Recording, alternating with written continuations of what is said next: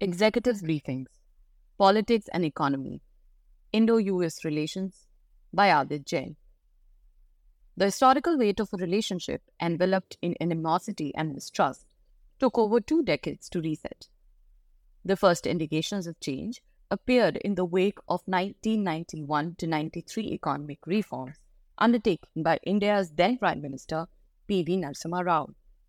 The American administration, perhaps with justification, assumed that India was on the verge of shedding its inward-looking policies and sought to join the international community as a free market economy. America's interest began to grow as something interesting appeared to be happening out there.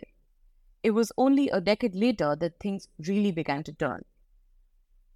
In the early 1960s and 1970s, specifically during the era of Nixon administration, India was viewed in Washington as firmly allied with the Soviet Union. As a founding member of the non-aligned movement, it joined a sizable community of developing countries that claimed to follow the middle ground, but for all practical purposes was viewed by Western nations as being in close partnership with Russia and its allied Eastern Bloc. India's position was pushed perhaps by the fact that America had lent economic and military support to Pakistan during the 1965 and 1971 wars. Subsequently, during the Vajpayee government and following the explosion of a nuclear device and the imposition of sanctions by the US that ensued, a serious engagement to resolve differences really began.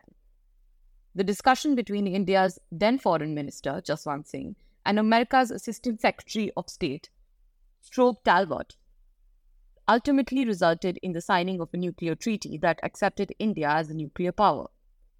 However, the big change took place under the presidency of George W. Bush, who made every effort to ensure progress on several bilateral issues.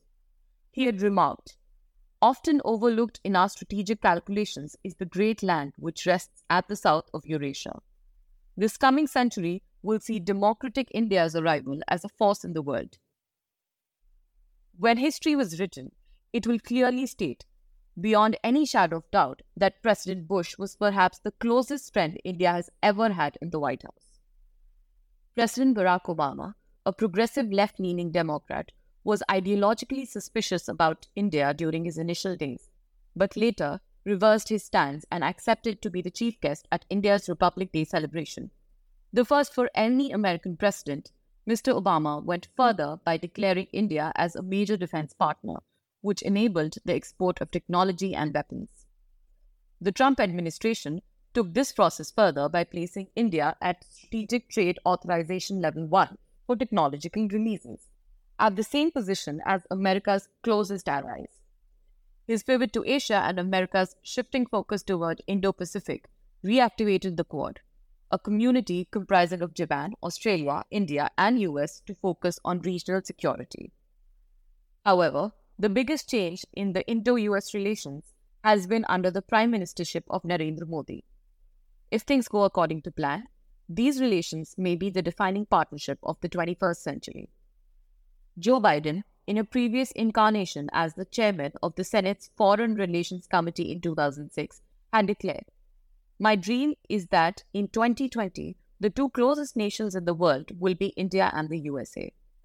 If this occurs, the world will be safer." As things transpired, and luck would have it, Mr. Biden is now the President of America and seems to have stuck to his earlier instincts. Mr. Modi's recent state visit to the US involved several game-changing agreements.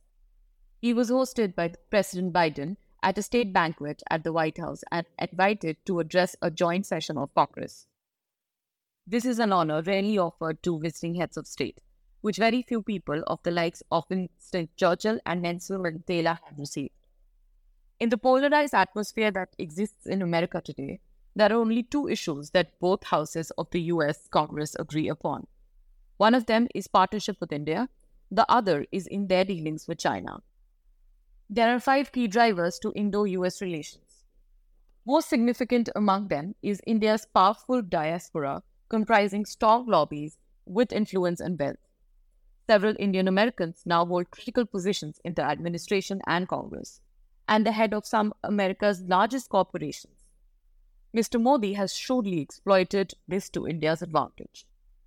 The ability to lobby Congress and seek its support in amending legislation that could serve as an impediment, for instance, toward the export of sophisticated technology or the supply of the latest weapons, can hinder the efforts of the administration to take the relationship forward.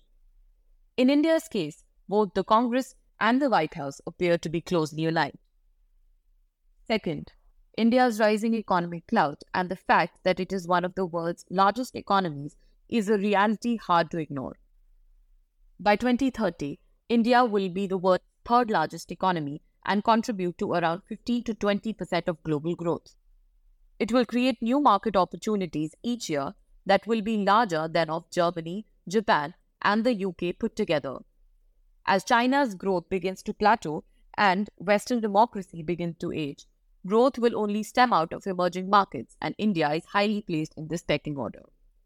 Third, several multinational corporations are now understandably wary of China and have started shifting their focus towards other markets. For instance, Apple now makes 10% of its phones in India. As Tim Cook, its CEO, appropriately observed, the dynamism in the market, the vibrancy is unbelievable. India is at its tipping point. Moreover, global supply chains that are currently China-dependent are being de-risked, with several companies scouting for competitive manufacturing destinations. India provides a possibility. Fourth, from the view of the American-led Western alliance, India is indispensable towards military stability within the Indo-Pacific. The American-led effort to counter China's assertiveness is perceived in Washington as possible only with India firmly on its side. India's partnership is consequently considered essential to retain Western influence in Asia to prevent the rise of the Russia-China axis. Finally, Mr. Modi's domestic popularity rating at 87% brings with it the credibility of leadership of the world's largest democracy. Domestic standing plays an important role in the global geopolitics. Several initiatives prove platforms for engagement in further strengthening the bilateral deal. Amongst them is India's membership of the Quad, a sort of security alliance that encompasses the US, Japan, Australia, and India. Its members conduct regular maritime drills in the Indian Ocean, in sensitive waters including the Straits of Malacca.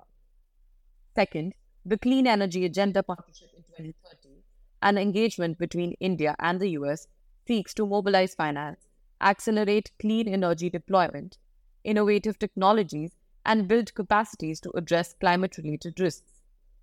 Third, the Indo-US Initiative on Critical Technology represents a significant step towards participation in the field of advanced technology, artificial intelligence, quantum computers, and 6G communications. It also includes sensitive industries such as space, defense, semiconductors, rare earth metals, and advanced materials.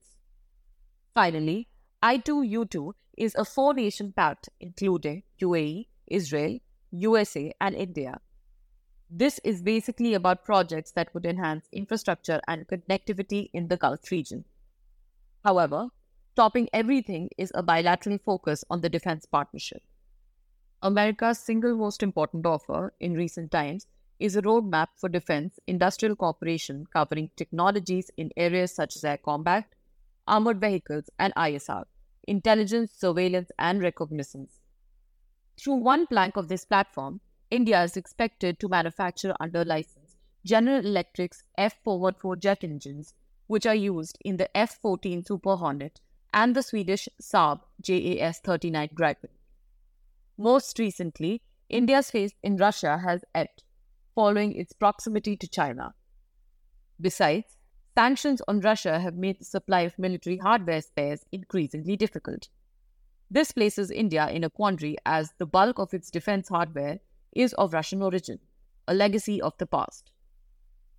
So, where does India stand in the context of its stated foreign policy?